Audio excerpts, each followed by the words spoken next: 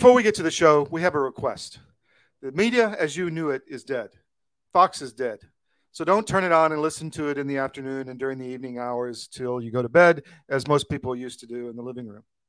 Support free media.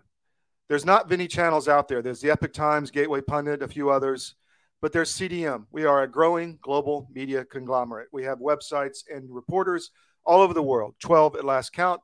The Colorado Free Press is coming on next week, and we're opening another paper in Montana after that. So the cavalry is coming, but we need your support. We have a no-ad subscription. It's $10 a month. You don't see any ads. We know people don't like ads on their phones. They don't like pop-ups. Well, you can do something about it. So when you're sitting around the fire when you're older and your grandchild asks you, what did you do during the Great People's War, Papa? You can tell them, I helped CD Media and I helped Free Media save the Republic. So go to our channels, go to cdm.press, go to the Georgia Record, go to wherever you can find CD Media. We have a lot of websites, and simply sign up for our no-ad subscription. It's $10 a month. It's not a lot. There's a discount for an annual subscription. So help us out, support free media, and do something. You know, there was 3% that did something during the American Revolution. Be the 3%. Help CD Media get our no-ad subscriptions. Thank you.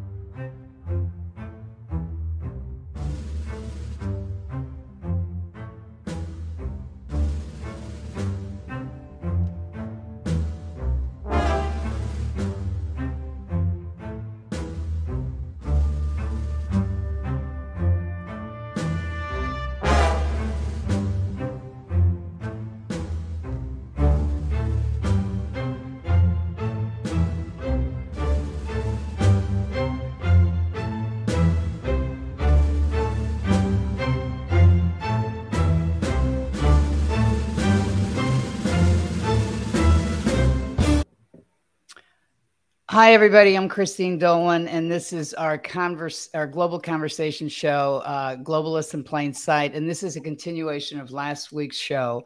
And we have with us Tom Anderson and Tom Rempfer, who's a retired colonel, graduated from the U.S. Air Force Academy. Tom Anderson was a government contractor. Both Tom Anderson flew for United Airlines. He's one of the plaintiffs in the case.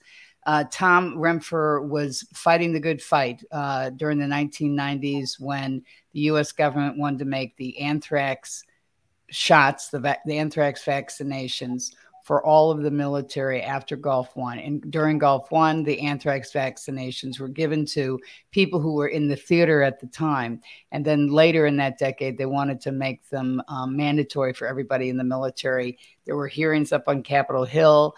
Tom Rempfer participated in those. They almost got the U.S. government to back off. Then 9/11 happened. Then we had anthrax letters. And then that program moved forward. And then they were stopped. So Tom Rempfer has a lot of history about how this started. And Tom, you want to go back over 100 years to 1902 or 1905. So bring us forward so people understand how this has evolved for vaccination standards and practices and how now during the COVID era it has been blown out. Thanks, Christine. Yeah, the history is very important. I'll start with the caveat or the disclaimer that my views don't represent that of the Department of Defense, the United States Air Force, or its components at this time.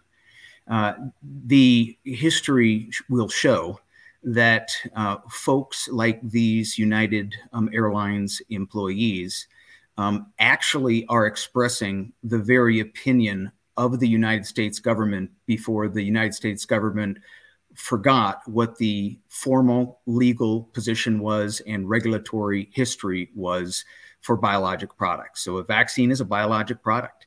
And early on, the drug history began in approximately 1902 with the first Drug Act. The first Supreme Court ruling that related to vaccines or even potentially vaccine mandates was in 1905 with the Jacobson versus Massachusetts case. And the only penalty in that case was a small $5 fine. So nowhere did anybody contemplate somebody could lose their job for a vaccine mandate over what was an established smallpox vaccine at that time. But prior to 100 years of subsequent regulatory authority and law that basically made sure that vaccines were supposed to be safe and effective. That regulatory law began effectively in 1906 with the first Drug Act. In 1938, the Federal Food and Drug and Cosmetic Act began. That really related to food and drugs. Food and cosmetics versus drugs. Later on, with the Harris-Kefauver amendments in 1972, they not only established safety requirements, proven safety requirements, but they also required efficacy requirements. And the bottom line is that the drugs previously regulated under the National Institute of Health had to be re-established by the Food and Drug Administration when they were transferred from the NIH. Over the years, they made sure that drugs were proven safe and effective, approved safe and effective. And then this interesting intersection point with the anthrax vaccine program and the anthrax vaccine being declared illegal found a point where they decided to make a new category of drugs called emergency use authorized drugs. But with the anthrax vaccine precedent, where the mandatory program had been found illegal by the federal courts, they made very clear that any emergency use authorized drug would have no penalty, no loss of entitlements, no loss of benefits, no job loss. So that's the precedent. The precedent is on the side of these United Airlines employees. The precedent said nobody can lose their job. The law said that there was supposed to be an option to accept or refuse in that Title 21 emergency use authorization. What year was that, Tom? That was 2005 that the PrEP Act introduced the emergency use authorizations in response to 2 years earlier when the anthrax vaccine program was found illegal because the drug product was not approved by the Food and Drug Administration. So they basically came up with a new standard for drug. They still wanted to give anthrax vaccine to the troops, but they agreed that there would be no punishment, no job loss. And so this new standard for drugs, where drugs were considered reasonably safe versus proven safe, is really important, because the previous preamble for the Food and Drug Administration was that they did not understate the importance to the American people of safe and effective drugs. Interestingly, that preamble can literally not even be found on the Food and Drug Administration website anymore, where they are transitioning to a new standard of reasonably safe drugs versus proven safe drugs. And that's the only point I'm trying to make with the regulatory history is you've got 100 years of various disasters, from thalidomide to the swine flu vaccine, where they're trying to make sure that drugs are proven safe, not reasonably safe. And I think what we have found is that these exceedances by the government, where they've tried to not only dilute the previous standards for vaccines, but they've also gone ahead and tried to make them mandatory. Now, it's interesting that when the emergency use authorizations were first envisioned, they made sure that people were supposed to know that they were emergency use authorized products. But I think if you look at the mandates, very few people knew that they were taking emergency use authorized products. The law says that people are supposed to be made aware of the known risks. People weren't told about the known risks of the vaccine. They were told that they were supposed to be told to what extent the benefits were unknown. People weren't told that the benefits were unknown. They were told in absolute terms that the vaccines were safe and effective, which isn't even true, because they were only considered reasonably safe and effective, and they were considered unapproved investigational drug products. But the American people weren't told that. And they were also supposed to be told about alternatives. And if I were a betting man, these United employees, probably almost 100% of them, none of those requirements of the law were told to anybody. And instead, the government in August of 2021 committed the gargantuan fraud where they made it out as though there was an FDA approval, an FDA approved products were available.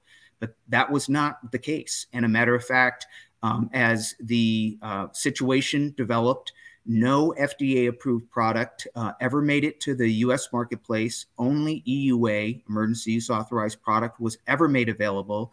And those emergency use products were required to have consent.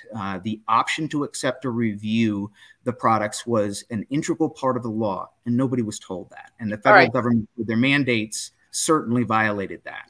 All right, so I don't want to get I don't want to get the audience too confused here. You're saying that the baseline of the law is which one?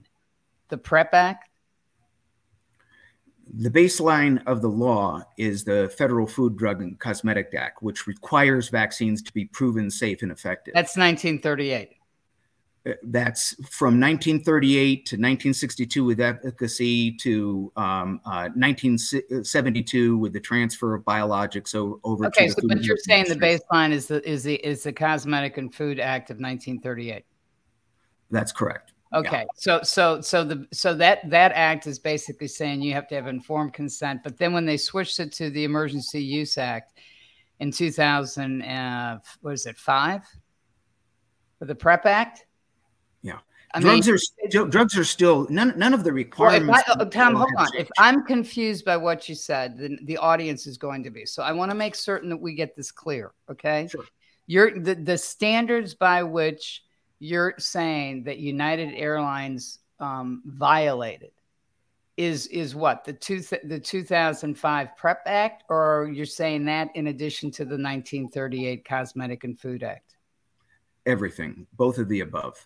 So we know that drugs are supposed to be proven safe and effective if they are approved. The COVID countermeasures were not approved. They were emergency use authorized, but even emergency use authorized products are supposed to be reasonably safe and effective and are supposed to also enjoy the option to. Okay, let me interrupt. You said they're supposed to be reasonably safe. According to which act? According to the emergency use authorization law under Title 21 and the PrEP Act. Okay, so that it changed. I mean, they made an emergency use act in 2005, but did they change the standards at that point in time? So, Christine, that is my point. The standards have not changed. Approved products are supposed to be proven safe and effective. Then they created a new law that created an off-ramp from the normal approved products. And they said, now we can have unapproved products made available to American citizens. Those are only required to be reasonably safe and effective, but those products still enjoy the option to accept or refuse. So not only did they ignore the original requirements for approved products, because they never ended up existing with the marketed COVID vaccines, but they also ignored the option to accept or refuse for the EUA products. They violated every aspect of the law, both the historical context for FDA-approved products and the new diluted form of the law for emergency use authorized products. Okay, so you're basically saying they changed the rules, which changed the standards. They didn't communicate it. They acted as if it was still under the 1938 safety and efficacy works. These are safe for for everybody, which they weren't, and they were actually marketing under the 1938 standards verbally. Yeah, I think not marketing this and pushing it as an emergency use. But I heard emergency use all the time in 2021. You also heard safe and effective. Absolutely.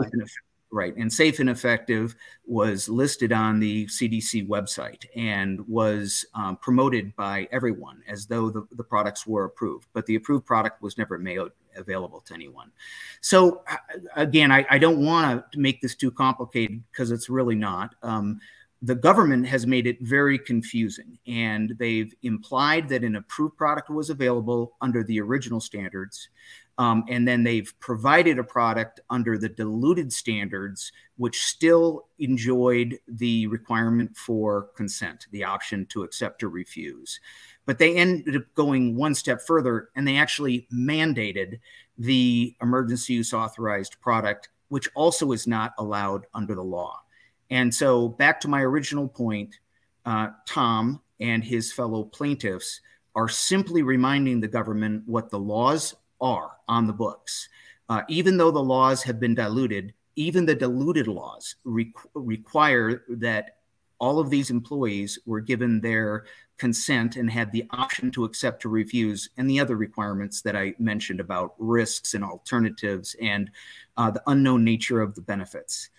So, bottom line is they've adulterated the law, tried to confuse the American people.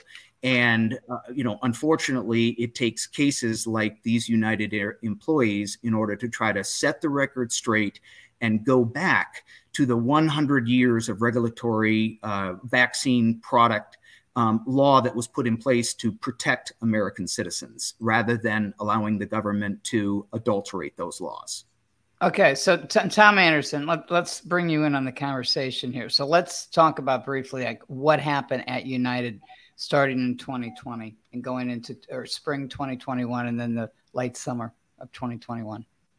Sure. Thanks, Christine, for having me on, and thanks, Tom Rempfer, for the expertise, because it is very confusing, and we'll dive a little bit more into it as we go on here. But so back in 2020, we were still flying. I was still flying back through pretty much the whole pandemic, except for the months of somewhere around May to July, because no one was flying.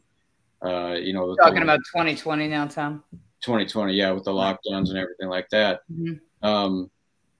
So at that point, the government, was throwing a whole bunch of money at big corporations, especially airlines, to keep them afloat, as somewhat of an implicit guarantee to stay in business, because going from the amount of people they were flying in 2019 to flying no one in 2020, they were losing money left and right.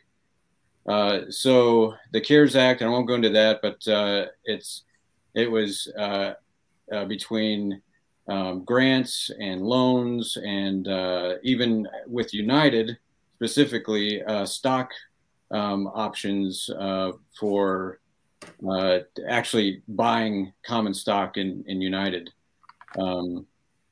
which technically gave them a seat at the table on the board, right?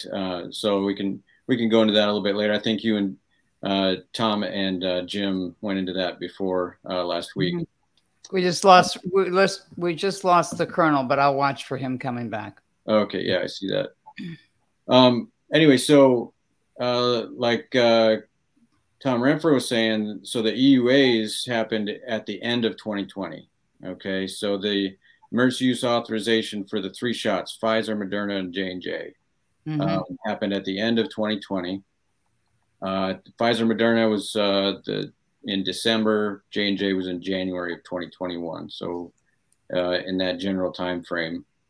Mm-hmm. And through that whole time, United was basically saying there's the only way out of this, like everybody else in the media, is going to be this vaccine, this so-called vaccine. Nobody knew anything about it. Well, it was the only thing that was there. I mean, vaccine or nothing. Right. When all these doctors like Dr. McCullough, Dr. Pierre Corey, and those that were standing up against what the media was putting out there were saying that there are alternatives. And I don't know if Tom Rempfer mentioned this, but in the emergency use authorization under 21 U.S. Code, if alternatives are available, then you cannot authorize that type of product. Well, you can't invoke the Emergency Use Act if you have alternatives. That's sort of the bottom line of the Emergency Use Act, which makes sense now when we all look at hindsight, why they not only dissuaded people from using ivermectin, misnamed it and said that, and denied the fact that it was created and then given a Nobel Peace Prize to the guy who invented it for, for parasites, for river blindness across Africa. And yes, it's used for parasites in horses, but it doesn't mean that everybody that was taking ivermectin was taking horse, ivermectin, the way that CNN was suggesting that was happening. But yes, it was the point that if there was an alternative, the Emergency Use Act could not have been turned on. Right.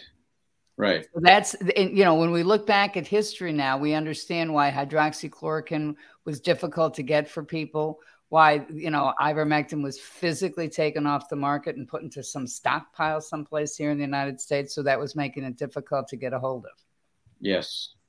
And then all through 2021. So that was January 2021 when the last EUA was authorized. And that was J&J. So all through 2021, from the beginning all the way up till about the summertime, management at United was just coercively trying to get all of the employees at United to understand that there is no other way through this pandemic except for this new emergency use authorized product.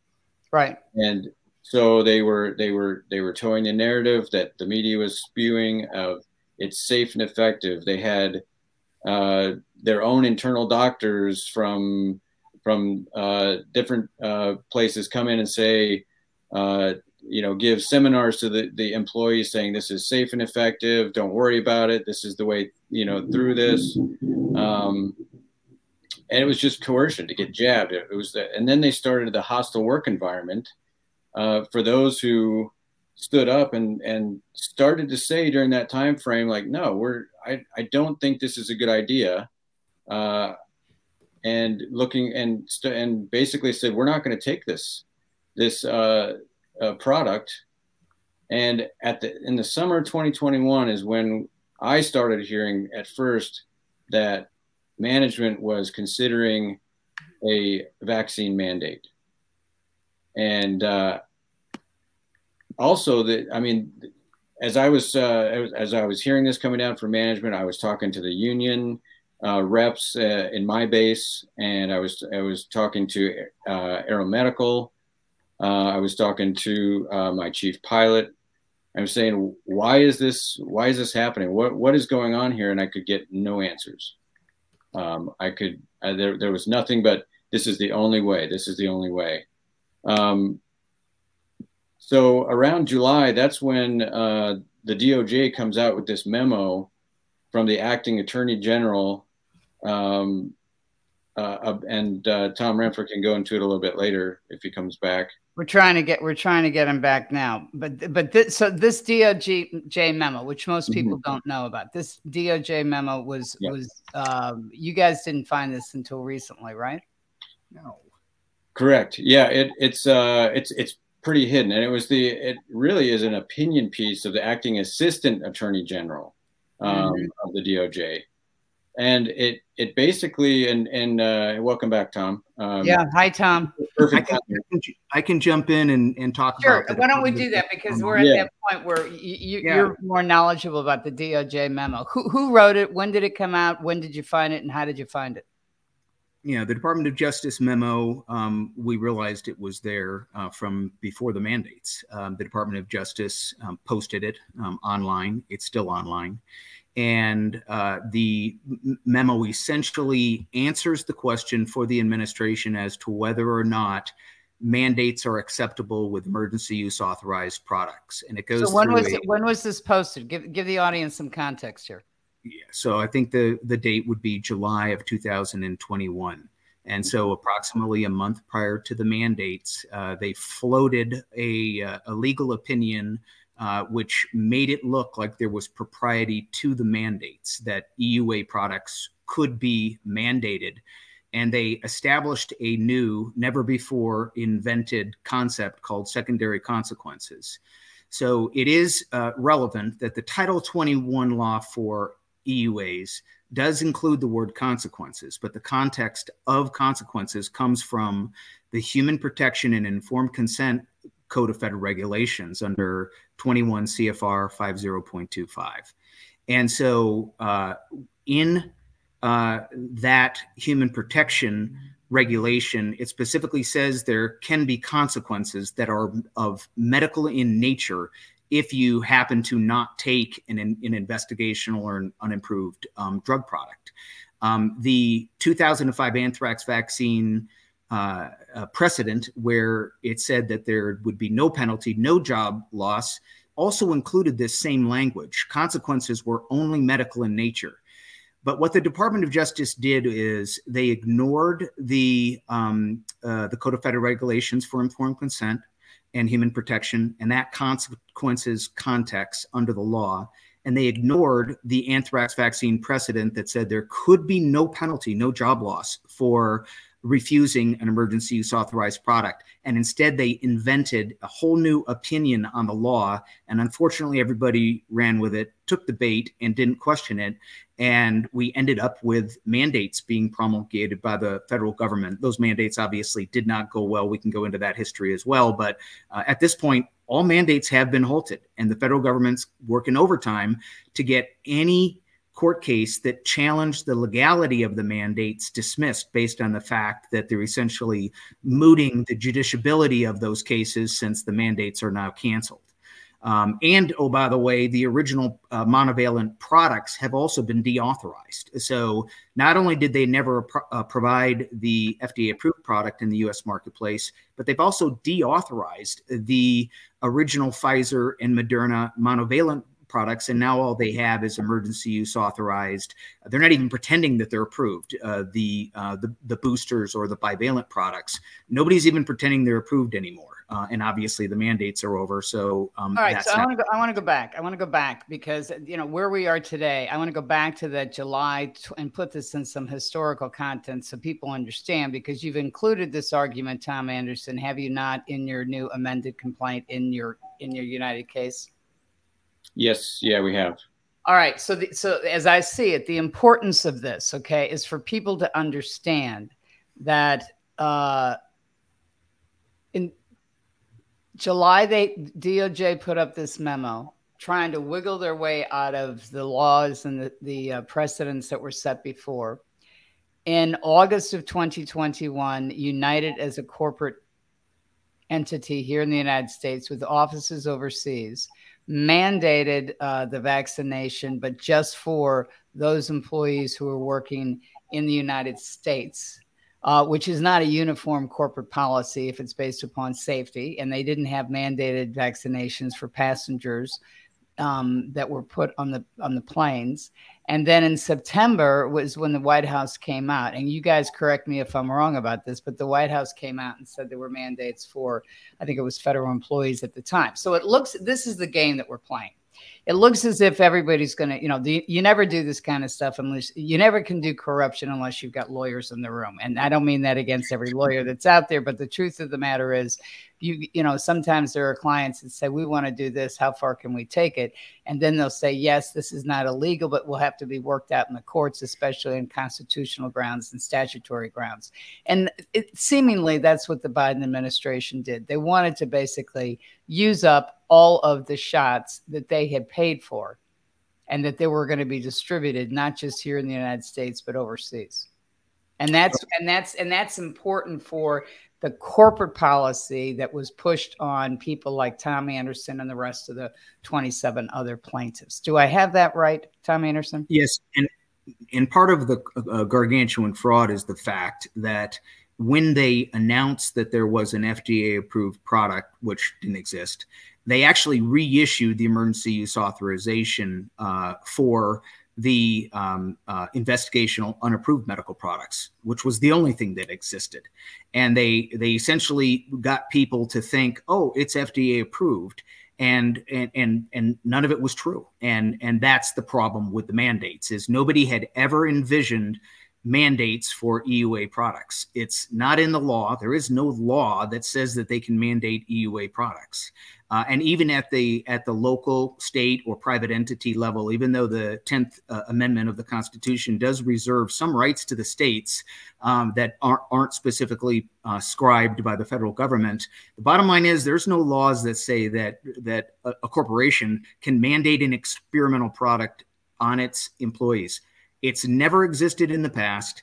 It doesn't exist now. And that's the absurdity of what happened to these United Airlines employees and all other workers around the United States. All right. So let me ask you this. Tom Rempfer, when you went back and looked at the law and the history and the intent of the statute at the time, or the intent of the interpretation that DOJ did for that July 2021, did you actually do the historical research for the intent? Yes, and there is no alternative intent. The only historical research that exists out there for EUA drug products is the Department of Defense precedent that says no penalty, and is the Code of Federal Regulations for Human Protection and Informed Consent that says consequences are only medical in nature. And therefore, the Department of Justice inventing a new caveat in the law about secondary consequences has no legal basis and is in fact not only defied by the law, but it's defied by precedent. Okay, so they basically they violated their own legal precedents.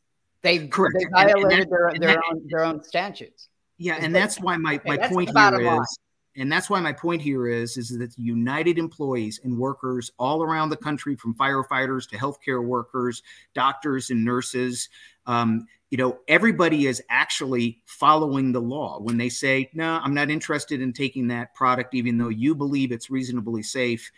The law specifically says I've got the option to accept or refuse it. Precedent shows that I've got the option to accept or refuse it without penalty. So people like Tom and his co-plaintiffs actually are following the law. It's the government that is ignoring the law, trying to change the law through memos and unfortunately misinterpreted legal opinions. So the entire vaccine program, the COVID vaccine program, was based upon a lie, and they pushed it out there and they breached all the laws. I mean, that's the simple bottom line. Am I right about that from the argument, Tom Anderson, you guys are saying in your United case? Yeah, absolutely. Because and like we were saying earlier, this is all confusing. And that DOJ memo is a key piece of this puzzle that Tom Rempfer outlined, because if it wasn't for that memo, then no corporations would have mandated this. It was as if, and they would have, because they wanted to get a seat at the table. I mean, I don't mean to be so cynical about this, but I mean, I've been doing this for too long. They wanted a seat at the table in Washington, D.C. They probably would have, especially since, as we note in our complaint, that United was a state actor. They probably would have tried anyway. But this was more of an overhead cover where their law teams were probably like, well, now we have cover, and let's just move forward with this. This is what the administration wants, a shot in every arm. And they tried to do it in September of 2021. But on August 6th, Scott Kirby came out and said 100% of United employees will be jabbed, or you will be terminated. And he went on to say later and brag that, he had gotten like 98% of the employees at United shots, when in fact people who had applied for the religious exemptions were then put on indefinite leave. And I don't think I ever heard him say publicly, and I could be wrong about this and stand to be corrected later on, I don't think I ever heard him say, as he was bragging all over the internet and television shows, that they did not require United employees who lived in foreign lands. Correct. Mm-hmm. So that's a marketing argument to be acknowledged. Where do you guys think this goes? I mean, because I have said from the very beginning, I thought that what happened internally at United would be a classic business school case study.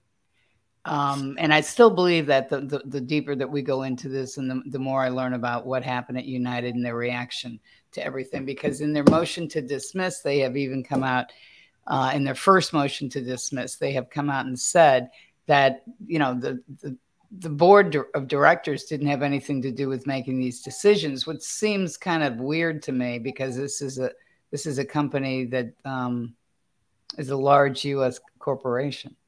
Well, I think the board of directors had a fiduciary responsibility to the operation of the company, and if it really was about safety, the board would have told Kirby, shut the airline down until it is quote unquote safe to operate, and that never happened. And there was a reason for that, is because they were following orders, whether from the government, most likely. We're trying to prove that as the state actor argument, and then all the way down to upper management, middle management. They were all following orders. But like Tom Floyd said in your previous interview last week, back in the 1940s, there was another group that said we were just following orders. Right. Tom Rempfer, with your experience of having lived through, fought for, and gone after the U.S. government for the anthrax, where do you think this is going to end? So my feeling is that these kinds of situations that are so clearly illegal, patently illegal, absolute violation of U.S. law, absolute violation of 100 years of drug product regulatory history and protections, absolutely contrary to the precedents, the legal precedents that are out there. This will ultimately get adjudicated appropriately. And those protections that were put in place for American citizens to ensure, in accordance with the FDA preamble, that they cannot understate the importance of safe and effective vaccines, proven safe and effective vaccines, I think we'll get back there. I think that this delineation between this idea of an unapproved investigational medical product being allowed under emergency use authorization that is reasonably safe and foisted on the American people through mandates, I think ultimately people will understand there is a separation.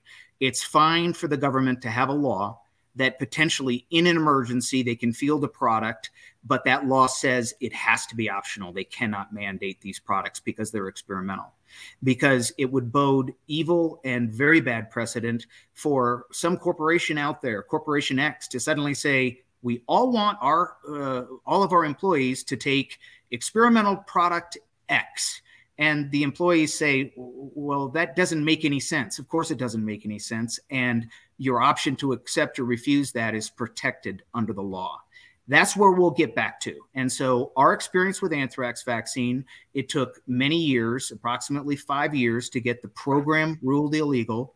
COVID vaccine mandates and COVID vaccine legalities are moving at light speed, really, in comparison.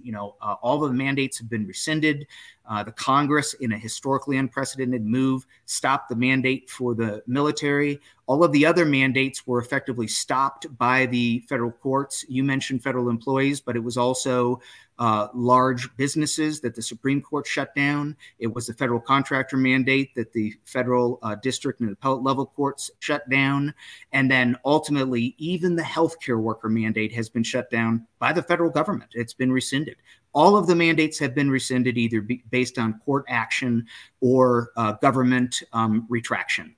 And so things are moving quickly. I do believe that ultimately people will be vindicated that have been harmed. That's kind of the next step in the process. As long as they've been harmed and as long as those harms and those damages are not corrected, people will still have standing in the courts to get those harms rectified. That's where the United Airlines employees are.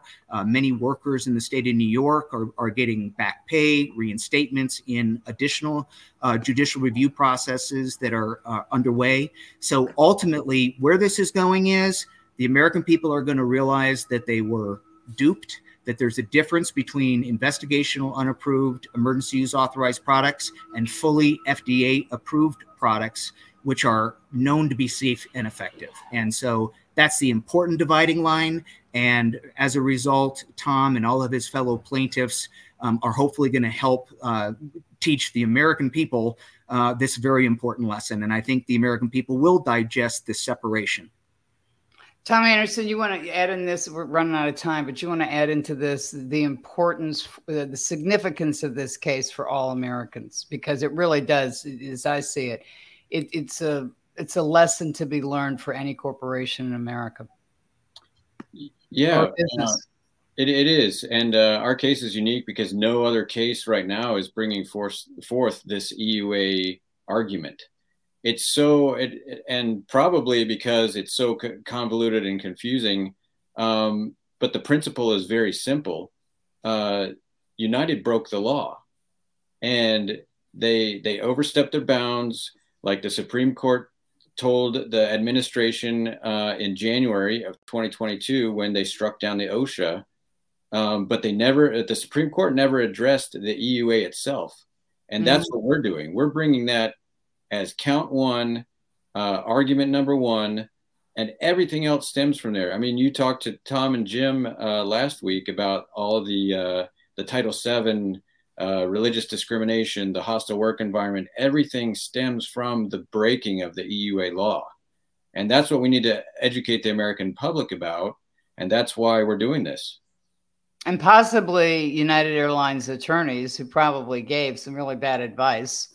But at the same time, the in-house counsel maybe didn't cross the I's, dot the I's and cross the T's to take a look at this. Tom Anderson, this is going to be a big fight. It's going to cost a lot. I know you guys have been paying this out, and I want the public to know that when these people applied for their religious exemptions, they were put on an unpaid leave, which means they didn't have a paid, indefinite unpaid leave. And I want to emphasize that at the time that and not everybody who's a plaintiff received their religious exemption, but for those who did, this is a message that I want to make really clear to the public. These men and women, flight crews, pilots, ground crews, were put on indefinite unpaid leave, which means that they did not have a paycheck. Mm-hmm. It was so they were being corralled and pushed and incentivized and to get these shots based upon safety per Scott Kirby, who's the CEO of United, who's also a graduate of the Air Force Academy. And at the same time, when these employees, his employees, were put on indefinite unpaid leave, they didn't have access to their medical insurance during a global pandemic that nobody had their heads wrapped around. They did not have any life insurance. They couldn't get any free rides if they needed to see a family in need. And there was one particular plaintiff whose son was dying. And most importantly, they couldn't get any access to their 401ks, their money. That should be head snapping to any American. That is reminiscent of what Trudeau and Freeland did in Canada when they froze the bank accounts with the trucker convoys. This means that anybody, if this case doesn't right the wrong be in the courts, that means that we may have more corporate leaders that try to implement this kind of policy. Because when I found out that that you guys did not have access to your 401ks, I found that head snapping. And I just want to acknowledge you, Tom Anderson, because one of your plaintiffs was in a situation like that.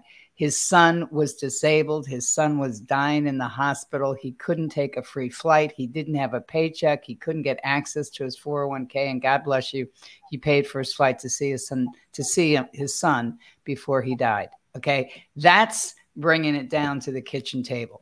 Lawyers can argue about this, but this can affect anybody in any family in any corporation if this wrong isn't righted. And so, Tom, how do people help you? Because you're carrying your campaign is the Wings of Liberty and Justice.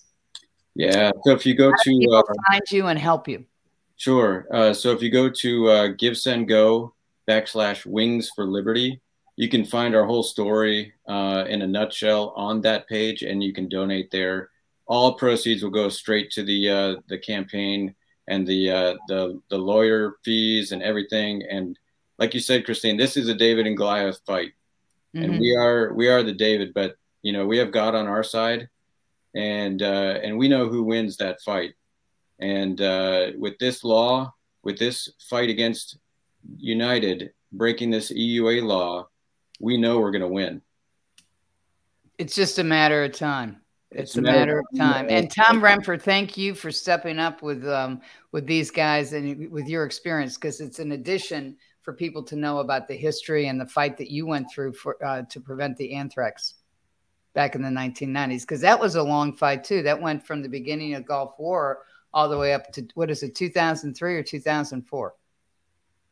2003, 2004 preliminary and permanent injunction against the illegal anthrax vaccine program, after the government and the military had been saying for years it's safe, effective, and FDA approved. And the court showed otherwise and told the government and the military they can't treat the troops as guinea pigs. And that's the intersection. EUA law was created right after. Anthrax vaccine was the very first EUA, and it had to be optional. It had to be no penalty. That same precedent should have applied to the United Airlines employees, but nobody decided to open up the history books and learn from history and learn from the mistakes or listen to its citizens, because citizens did put forth citizen petitions. RFK Jr. And Dr. Merrill Nass with Children's Health Defense put in a citizen petition and tried to get the government to follow the EUA law, and they were blown off. The government didn't listen, and it ended up being a disaster. No different than in 2001, we put in a citizen petition with respect to anthrax vaccine. The government didn't listen, and they ended up losing in court. So all we're really asking is, in the future, the government should actually follow the laws that have been put on the books to protect American citizens from these very kinds of abuses based on this 100 years of drug product and vaccine regulatory history. Gentlemen, thank you very much. You make our audience smarter with this information. We need people to wake up and to realize and to focus and help you guys, Tom Anderson, with this case and everything else. So thank you. Thank you very much, Colonel. Thank you, Tom Anderson. Good luck to you guys in the United Plaintiffs on this case. We'll be watching.